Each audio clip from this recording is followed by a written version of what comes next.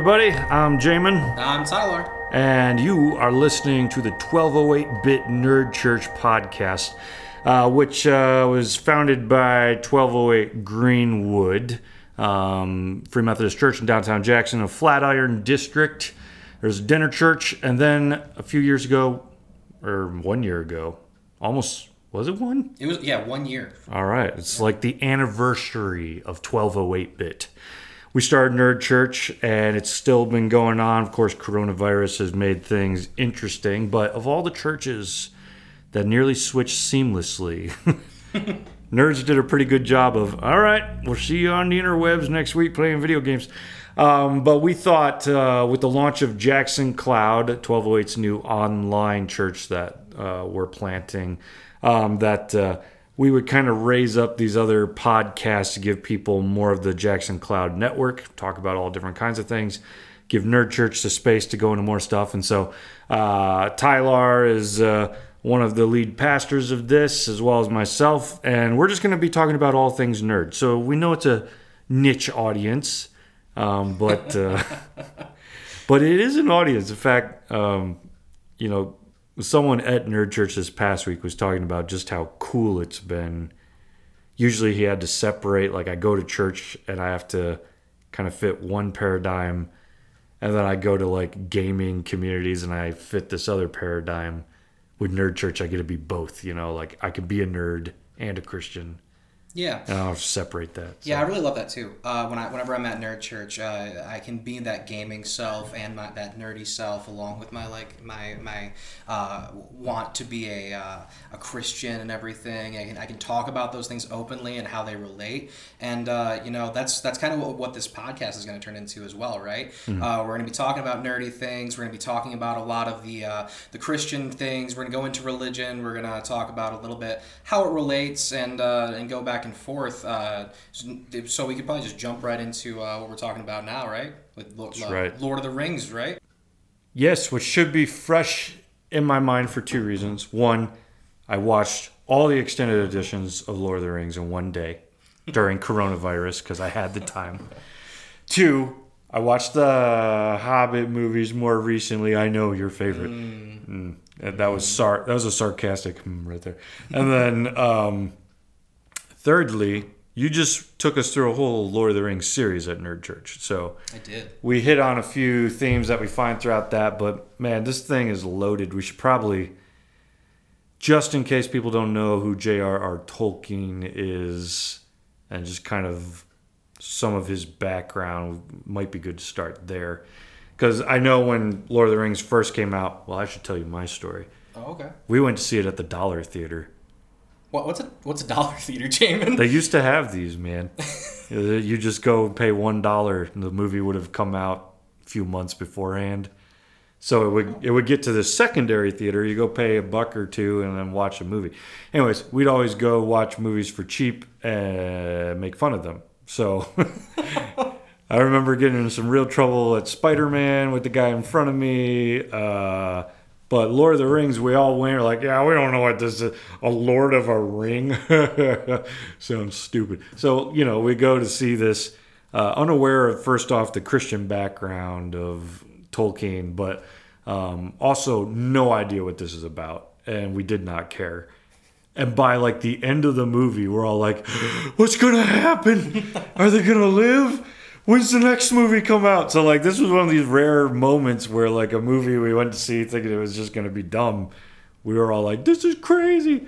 But yeah, by now, like if you know anything about Tolkien, he sounds like fiction himself because he hung out with C.S. Lewis. Oh yeah. Like it sounds like the beginning of a joke. Lewis and Tolkien are sitting in a bar. And they literally that's were, what right? they did. Yeah, they had a club where they would sit around the Inklings, yeah, and they would sit around and they would just go through a huge amount of literature that they had written, and they would just critique each other a little bit. They were crazy about their critiquing too, like super hardcore about their critiquing. As far as Tolkien would actually go as far as saying that Lewis's works were less than, because he would use direct like metaphor and stuff like that. Like Aslan is Jesus. And it was like pretty obvious. And Tolkien was like, that's not how you write. It has to be symbolic and just barely mean anything. And he would go as far as to say that Lord of the Rings wasn't a Catholic work. However, the more you look into it and the more the way that what he means by that is it's supposed to tell a story of his life, right? The story of how everyone kind of comes into Christianity, how you grow within Christianity, and you see that throughout the work. But that goes through Tolkien's life first, right? So when you take it back on his life, he comes from England and Europe, as C.S. Lewis does too, where life is a bit more simple back then. But you see a lot of industry starting to come in, and a lot of the world starting to go mechanical and industrial. And both Tolkien and Lewis see this as a threat to not just the world, but also Christianity. It's this idea that God is in the world, and we should find God not just in ourselves, but in the world around us. And that's where you see Middle Earth kind of take off, is evil is trying to destroy the world, while good is trying to build it and rebirth it. And you see that throughout Tolkien's life specifically, where even though his family members are dying while he's growing up very young, he continues to go on and push and become closer to God, and eventually he ends up getting married and falling in love, and he writes in the Silmarillion, he writes Beren Luthien, which is this really great love story, which is based off him and his wife. His grave actually says Beren and Luthien instead of him and his wife's name. John Rule Rao Tolkien, blah, blah, blah. Yeah. But yeah, it's really crazy how when you look at his life and you look at Lord of the Rings and the Silmarillion and all of the many source books for Lord of the Rings, what Christianity had to do with his life. But I guess if you just went through The Hobbit, we'll start there. So how do you feel about The Hobbit then? So I'm in the minority when I would say that the first Hobbit is one of my favorite Lord of the Rings movies. I'd agree with you, honestly. Really? Yeah, the first Hobbit's really good. The first one, I don't know, there's a sense of adventure, little guy leaving the small town, go out on a mission. I enjoy and also, because you had already seen the Lord of the Rings movie, there is some nostalgia to be plummeting back right into that world, right back in the Shire, starting there. But I really enjoy the first one. From there, it gets really long-winded. Yeah. But I would say I enjoyed it more the second time around than the first time around, because the first time around, you're always a bit more judgmental and whatnot. Whereas the second time around, I was more like, I already have a feeling on this. I'm just going to pay more attention to what's going on. So didn't dislike it as much the second time. It's just that last movie is just like... Oh, it drags. It's just one big war. Yeah. When all of a sudden some like CGI Viking enters the scene who doesn't match anything else. On a goat. And then it doesn't match anything else. You're like, what is happening? And this weird love story that you're never really sure what to do with between. Yeah, okay. None of that even existed in the books. Yeah. So like whenever I think of The Hobbit, I think of one of the first books that I actually read. It was one of my favorite books because as a child I just kind of like picked it up at the library, and I just started pouring through it and reading some of it. And I always heard these stories. Because Lord of the Rings was made when I was still pretty young, like the movies. Yeah. Were made when I was still pretty young. So I thought that these stories that I was hearing from like adults were like fairy tales that like had been told, like these trolls that had been turned to stone. Mm-hmm. So I'd heard them, but then when I read the book and they were like, that's where I was like, whoa, wait. This is where those fairy tales come from. It's not like real world history. It's a fake world history. How does that work? And I just loved that, how there was already a world that existed in The Hobbit, and it just kind of places you on this adventure to just start feeling out what the world is, and you meet characters that are going to be like huge to the world, that are going to mean the most to the world, and you're just kind of like introduced to them, and it's such a great intro to a series. It was the first book that Tolkien wrote for the Lord of the Rings, was The Hobbit, and it was just kind of the start of his world building. It was great. Yeah, and that was Yeah, you just said the first book, right? Yep. Yeah, because that's part of what's just so interesting to me is that first book is fairly short. Very short. Yeah. Compared to the other ones. And it kind of doesn't seem like, what Lord of the Rings evolves into is like this deep, detailed history of a world just with villages and towns and all this. It's just like, it's part of the reason it's hard to be like, this was history, right? Because who would write all these details for a fictional book? Likewise, who would read this? Because I remember listening to a speech that Lewis gave, or reading the script, when he gave, I think, for Tolkien like a celebration of Lord of the Rings.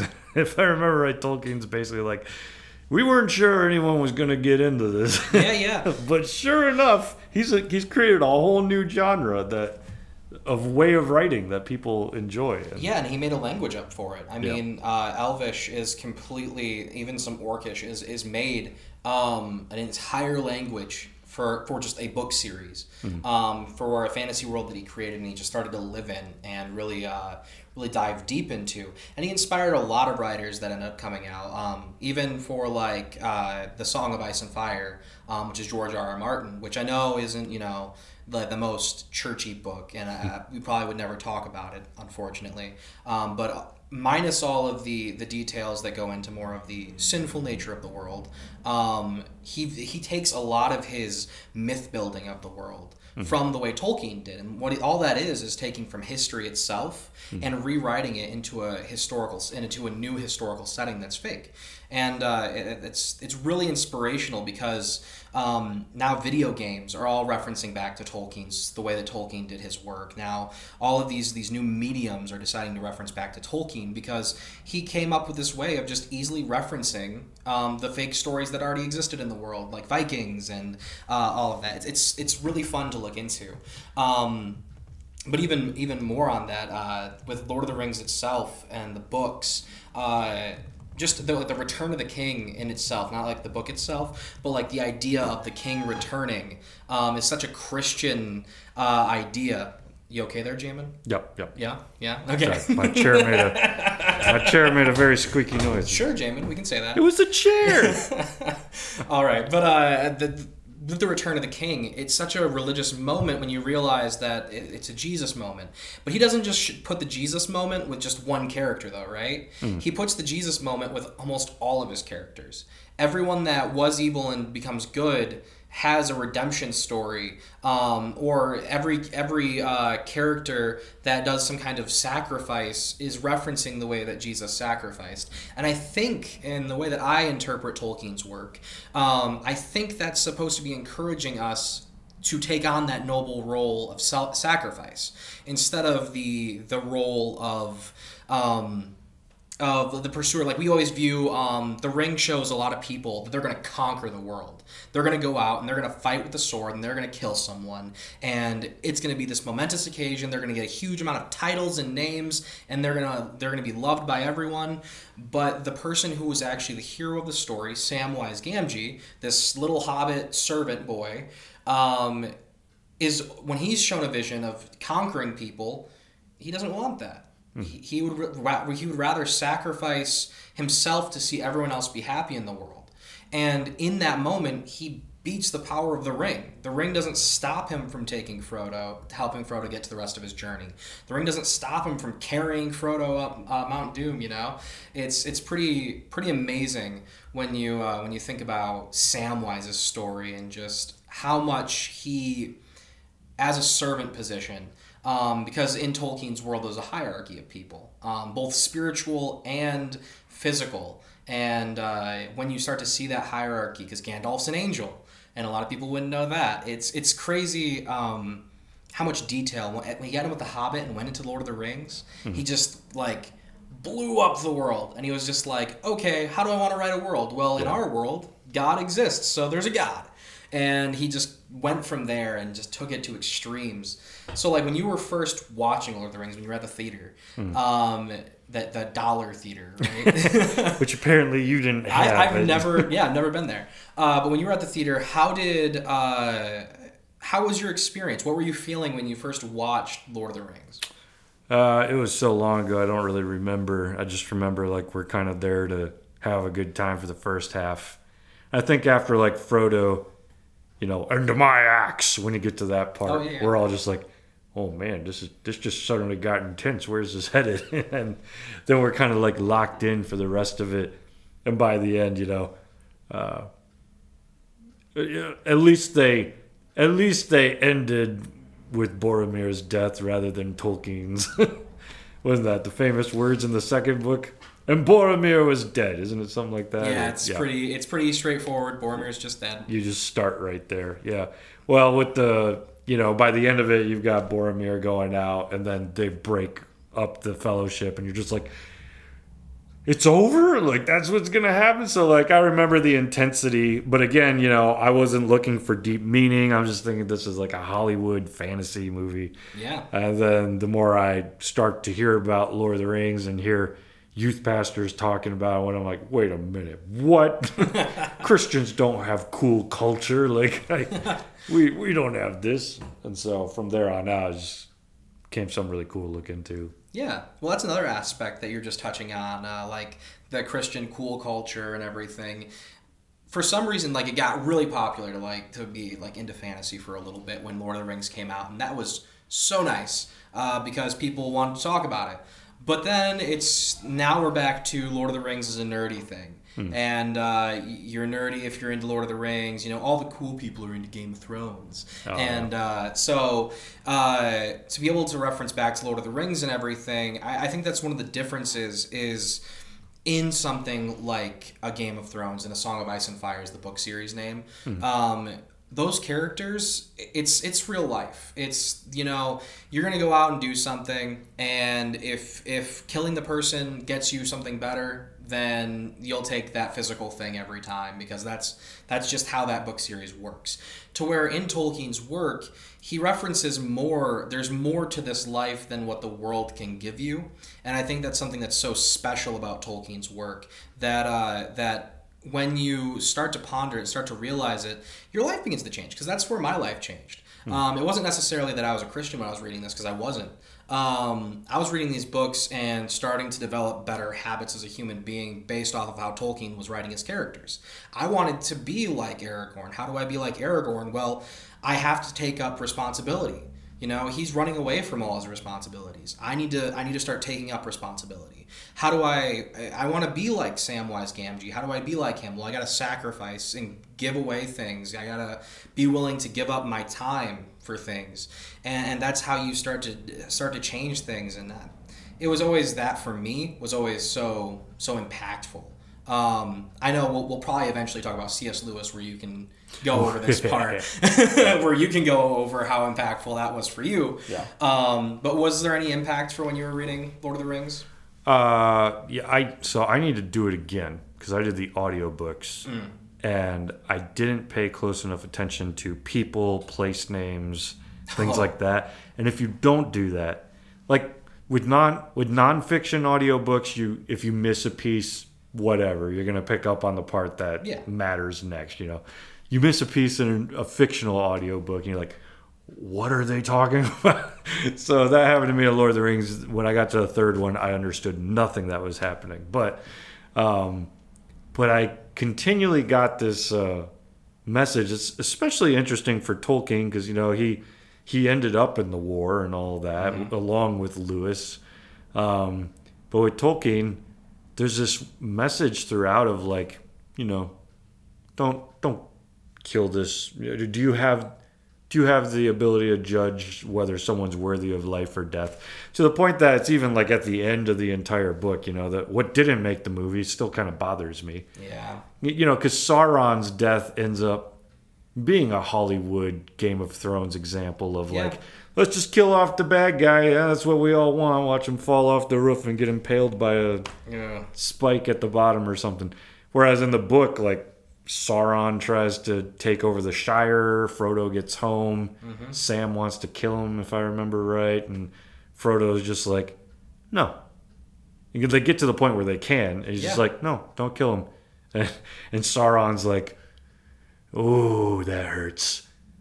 I'd rather you just kill me. Now I have to live in the fact that you Yeah. gave me forgiveness. And I'm like, oh, what a crazy, bold Christian message, especially from someone who used to be a warrior, you know? And like there's a Jesus element right there that's like, wow, didn't see that coming as your ultimate ending to this. Yeah, like, and I think that even the fiction after that, everyone tries to make their fantasy into this like real world gritty darkness. And you know, the unexpected is that the hero decides to not be gentle, and to not forgive, and to not to not be what's the word I'm looking for? Is it either way? It's to not be to not give them mercy. That's the word. Mercy. To not give them mercy. Mercy. So when I'm looking at the last book and how it's all ending, I start to think about, you know, in the books, that's not in the show as well. They kind of show Frodo that it's gonna happen, but then it doesn't. Is the Shire being destroyed? Yep. The world's kind of just destroyed when they're done in the books, and the world's a mess. Everything has been given over to evil, and now everyone has to rebuild. And I think that's just that's something that I think a lot of us don't want to do in the real world as well. Yep. Is we don't want to admit that when there's bad things that are happening and it's destroying everything, that we have to then go and rebuild that, right? Like when you have a bad relationship with someone and it's been totally destroyed, we don't want to try to rebuild that relationship, but it's necessary if we want to see the kingdom of heaven come to that relationship again. And you know, there are relationships obviously that aren't neat. They're gone. They're not just ruins. They just don't exist anymore. And that's the healthiest way to be. But it speaks to it even more. And when you think about it, even in the biggest picture, right, is that the kingdom of heaven is coming now, and the people that are on earth now have a chance to start building that kingdom from what Jesus, like the sacrifice that Jesus had. So. Yeah, read the end of Tolkien's books because there's so much more to that. That is a Christian message, and not just a Christian message, but like philosophical message for people. He goes into his in kind of a theological explanation. Why is Frodo heading off into this area that only elves go to? Like a lot of questions that when you start to ask why it's happening, you can only answer it if you understand that Tolkien was Christian. Yeah. Well, that's kind of the mad irony of the Hollywood version, too, is it takes on the standard Christian feeling of Frodo's now kind of dying and going to heaven. And, you know, it's like, okay, that's even the general Christian, like, message rather than go back and bring heaven here and things. I digress. But, also, just to correct myself, I said Sauron fell off. Yeah, I knew what you meant. Well, nerds are listening. So just to clarify, I meant Saruman. Sorry, excuse me. Right, I said it. Well, yeah, Saruman falls off his tower and gets impaled in the... Yeah. Just want to make sure I'm sharing the right people here before I get nerd yelled at. Yeah, Sauron is a... disembodied eye. Very evil... entity. He's a fallen angel. Yeah. Well, there's another. Yeah. Yeah, he's like he's evil Gandalf, but much stronger. Yeah. Which we could dive into some of those. And those were some. I'm always interested if Tolkien understood the biblical realm better than most Christians, and just like put it into, because you know, like even the. I understood better this time around because when I watched all the Lord of the Rings back to back, I'm like, I'm gonna pay attention to place names, people names. I'm gonna get it this time. And like the orcs are what? They're kind of like earth. Yeah, they're earth made with trees. Yeah, I was fire. trying to. But are they like part human kind of, but not? In the movies? Yeah, okay. I couldn't remember. So, like, they're made from, like, the earth and the magic of, like, nature. Okay. They're kind of seen... So this is where a lot of people this is where kind of race gets thrown into it a lot too, because everyone kind of goes back in fantasy culture that like Tolkien was racist because he made black people as orcs, and I just want to make that clear that that's not what Tolkien was doing there. Tolkien was talking about a made up race of beings that are made out of evil, like pure evil. He was racist in the sense that he didn't add anybody in, but that was his culture that he was currently in. I'm sure if he was alive today, he would probably take that back, but Didn't add anybody in as in there's no black characters. Okay, gotcha. There's no black characters. There's only like 2 women in the entire series. Yep. So yeah, like Tolkien has his downfalls there, and I think that's something that we can learn from like throughout time, right? Mm-hmm. Like, don't be like Tolkien when it comes to writing females into your books. Actually give them something to do. Put women in charge of things. Which I'm trying to remember is the one character. Is that from Hollywood as well, or is that Which character? the one who tries to blend in as a man They mixed a few characters together to make her? Yeah, there's a few different. They like switched some roles for 2 of the characters that existed in the books. I just know that part in the movie is like explicitly kind of like a female empowerment moment. So I was trying to remember if Tolkien had That written line that. exists, yeah. Okay, all right. So you see some there, but yeah, it's just interesting to me. Like this has had such a huge impact. Even like D&D. I was reading through. Oh yeah. Empire of Imagination, which was it's a book about kind of Gary Gygax, and like I was surprised when I was reading. It's like basically when they created the entire game. This is basically like a Lord of the Rings game, or like just highly inspired, trying to make those characters work in it. So everyone that plays D&D knows that like the 4 main races, right? So you have humans, elves, dwarves, and halflings in D&D because hobbits are copyrighted. And so your halflings in D&D and hobbits, but those are your 4 main races because that's what Tolkien wrote. So everyone that made fantasy after that point, you have to have those 4 races. Halflings and hobbits have actually been left out though a lot in modern races, like outside of D&D. D&D keeps them, but if you look into like even the new movies, like with the new Hobbit movies and stuff like that, the hobbits are in there. There's only one hobbit, and they get back to hobbits, and there's hobbits and everything, but they kind of do away with like hobbits being a big point. Where in Tolkien's work, the hobbits were kind of like the English in his writing. So it's strange that we've strayed completely away, but also at the same time, D&D has been so like put on the like just rode the fame of Tolkien. Yeah. Even to the sense that D&D actually, Gary Gygax himself was known to be, he didn't like Yeah, Lord he of the wasn't Rings. into Lord of the He thought it was too boring or something. So it just wasn't, wanted the action. It wasn't part. real enough. Like Yeah. the action didn't feel real. People weren't making real decisions to him. And that's where that shift there at that time. You'll see like the Wheel of Time series also kind of goes in that direction where no one likes soft magic systems anymore, which is Lord of the Rings, where magic is like mystical and you don't know really how it works. So everyone was trying to do like a hard magic system at that time. So you see Dungeons and Dragons. Well, if you're going to play a game, you have to know how magic is going to work in that game, or the player can't use it. Right? So hard magic, it's set rules as to how magic works, and people got away from that for a while. Like if you read any books that came out in the like 60s and a little later, you're gonna start seeing more hard magic systems. Really anything that you play a game, you're going to have a harder magic system just so that the player can actually understand how they're using magic. But there's some mystery to it still. And Lord of the Rings really kicks off all of that. Yep. I mean, we're going to have a whole talk on D&D for sure. I don't want to talk too much about it, but yeah, I like D&D, guys. Yeah.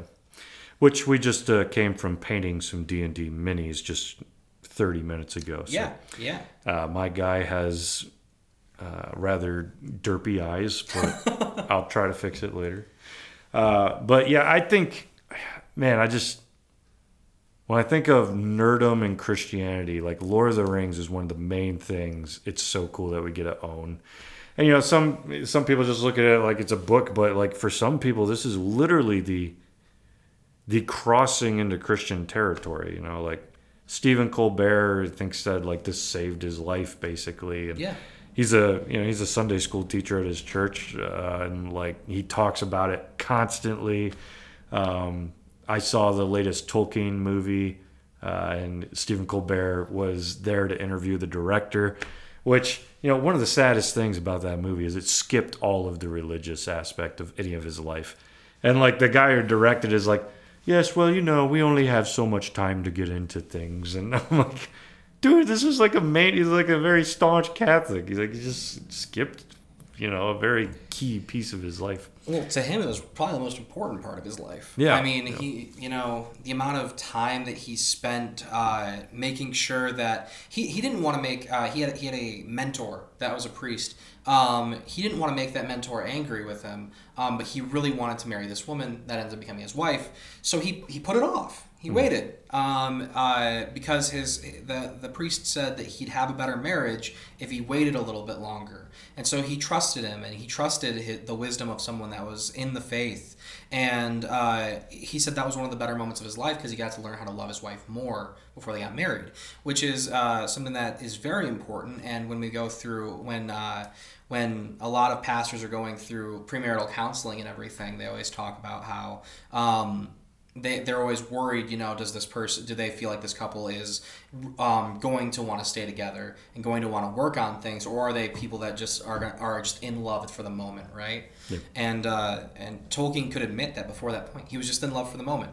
And after he waited a little bit longer, he fell in love for life. And you could tell that in the books that he wrote, the way he wrote them, and how he literally wrote an entire love story based off him and his wife. So Wait. Which one's that? Beren and Luthien. Oh, right. I thought you were talking about that weird Oedipus. No, I was like, that exists. Hang on, wait, where are we going with this? Nope, that exists though. Look it up, guys. Yeah, what was that one called? I forget the name of it. Yeah, it's an interesting. That is the Lord of the Rings universe, is it? Yeah, there's. It's got dragons and stuff. Yeah, there's an Oedipus story. It's like Oedipus. I mean, it's not Oedipus, but No. It's got different. Yeah. Anyways, yeah. Well, I think it's cool that we get to own this as just like this is what Christianity can do in literature when you're really working to write something of value and things like that. I had a friend in middle school to high school. His name was Bruce, and he wasn't a Christian. He was a genius, first off, very smart. He knew karate, so you never wanted to make him angry. And then he always had Lord of the Rings in his hand, like always. He was just reading it through over and over again. And the Silmarillion was more recent, right? Yeah, it was published by his son. Was that a few years, like 20-ish years ago, maybe? Yeah, within that span. I remember, he had a new one day. Like, what's going on? Isn't that guy dead or something? It's like, yeah, but, his son put this up. So he's, constantly reading. And, he wasn't a Christian, but he really appreciated the value of this. And then a few years back, I guess it was quite a few years back, college or right after college, he emailed me out of the blue. He was like, yeah, I became a Christian, just really appreciated the world that, you helped me see. But also if I remember right, Lord of the Rings was a huge influence on that. Was just the consistent resting in this literature, seeing the themes, knowing that one of your heroes was a Christian, and this almost otherworldliness to the writing just shining through. So, and it seemed like probably had an impact on you in some way too. Yeah, I actually had a very similar experience. I personally read Lord of the Rings when I wasn't a Christian, and I read it a few times.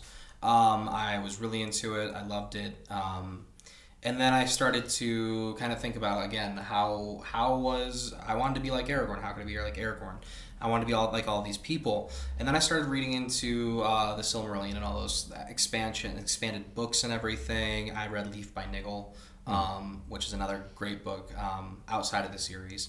But I started getting into like C.S. Lewis's other books and stuff like that, and because they kind of share the same feeling, and since they're communicating with each other, you get this feeling that their universes kind of communicate with each other as well in a weird way. And so I started to look into those, and that led to me going into looking into Christianity as well a little bit more. I had a lot of Christian influence in my life. My grandpa was a priest for a church, but I never really felt like I was a part of the faith. I had been baptized at a really young age and everything, and I had all those experiences, but that wasn't my life though. Like, I was only going to church when my grandparents made me go to church.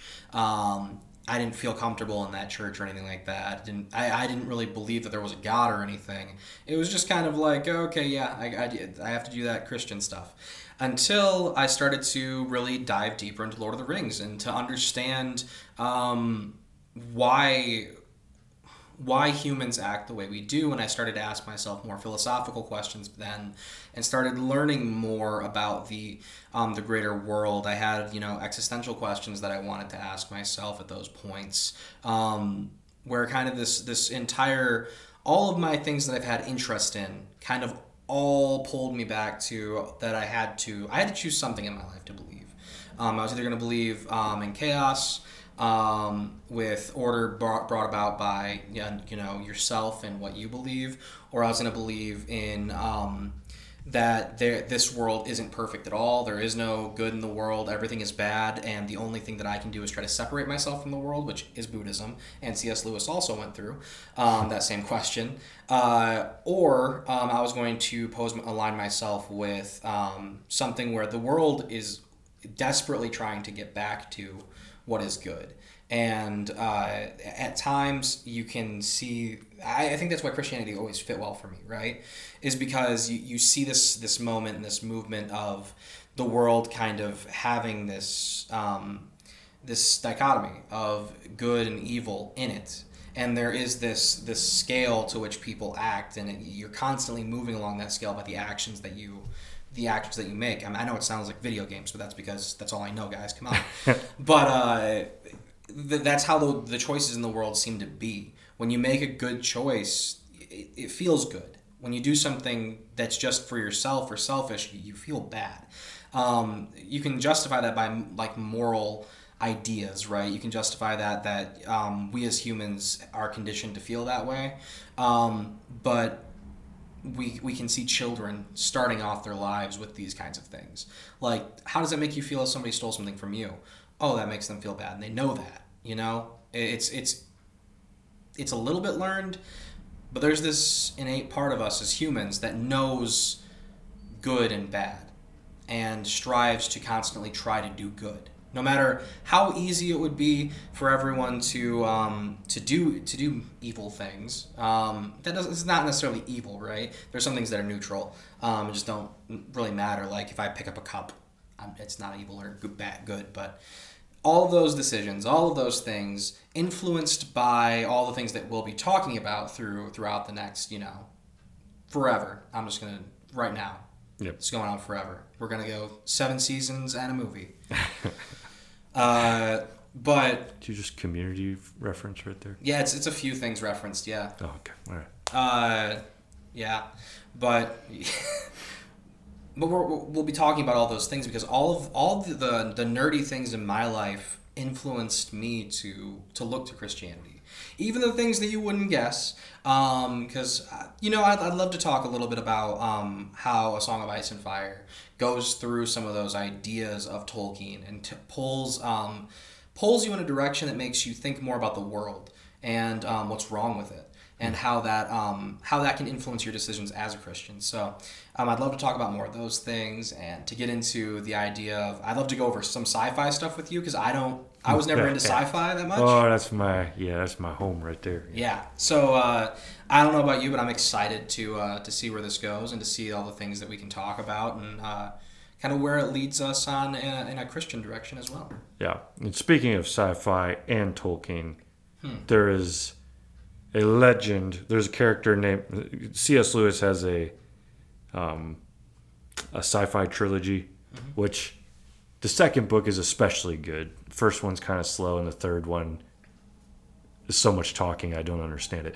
But the second one is more or less like, I actually use this in my D&D campaign with the people I was playing this week. You go to a planet where they passed the Garden of Eden, and like this is what it looks like. Anyways, that's the kind of story I try to tell. But the main character, Ransom, legend is, or theory is, that it's supposed to be Tolkien. Oh. Like himself. Interesting. I just found it on Wikipedia. I was trying to remember the details. So Ransom is the character's name. In Out of the Silent Planet, which is the first book, it's suggested that Ransom is not the character's real name, but merely an alias for a respectable professor whose reputation might suffer from his recounting such a journey to planet Mars. But then in the following books, this is unaccountably dropped and is made clear that Ransom is a character's true name. As befits a philologist, he provides etymology. The name does not derive from the modern word ransom, but rather is a contraction of Old English for Ranulph's son.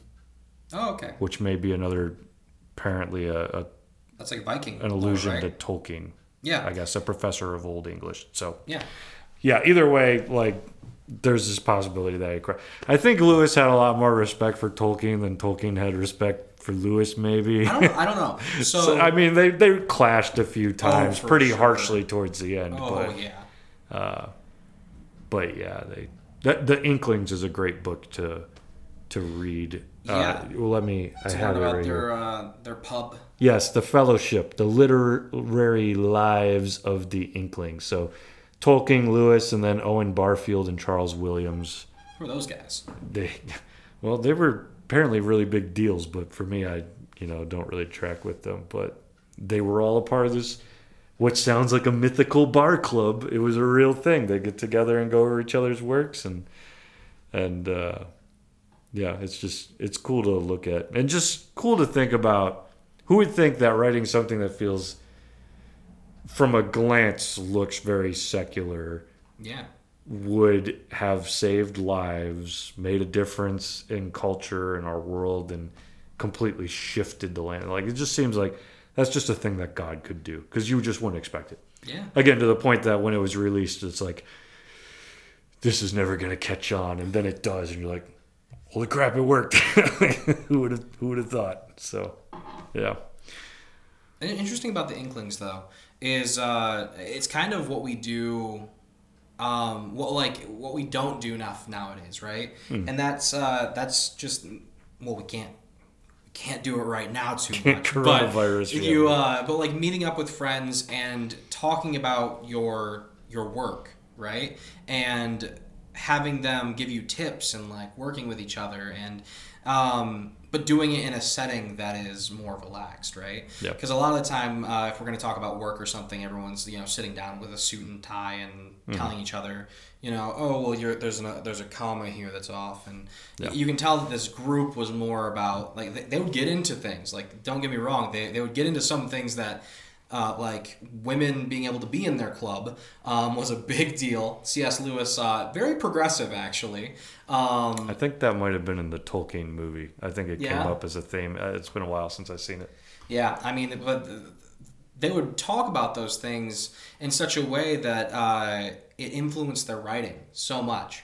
Right, they would write back and forth on those things, and I think if we showed our friends our works that we wanted to have done, right, whether it be fiction or real kind of works, then we could actually see more of what they get from it, right? And that's the huge world building. It's the attention to detail, because you want to show your friends how much you've been able to like do with this world that you've created. And I think if we had more of that, we'd see more success and a lot more happiness out of people with their work, right? Because now it's just like, hey guys, I'm like releasing this book. I hope someone reads it, and then your friends are like, oh yeah, I'll get to that. But like here, it was like, hey guys, here's 30,000 pages. Could you read this before we're done? Kind of, you know what I mean? Like, if we had that, imagine if you had that, like when you're writing a book and you could just like sit down and be like, hey guys, I know this is a long. They're like, oh, you got 30,000 pages here, man. And they're just like reading through it as fast as they can. Yeah. So like, I feel like we'd have more ability to communicate, and that ability to communicate would allow us to reach higher levels of greatness, I guess. Yeah, I'd agree. Yeah, well, man, I know, you preached a whole series on this for like 2 months, so yeah, we certainly could go further, but this is a good launch to the podcast, especially starting off with Lord of the Rings, one of our favorites, and there's definitely more we'll be getting into. You could let us know like what topics you want us to address too. We like to hit on all things nerdy, even in like video games, movies, like some of the games like you don't even expect that anyone would address. Oh yeah.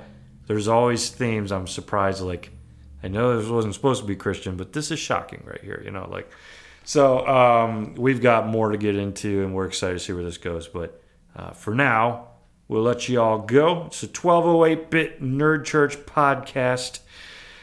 If you would like to help us out, scroll to the bottom, hit those stars buttons, help us get word out about it, and make sure to check out Jackson Cloud, jxncloud.com, to keep up with us there and wherever you listen to podcasts.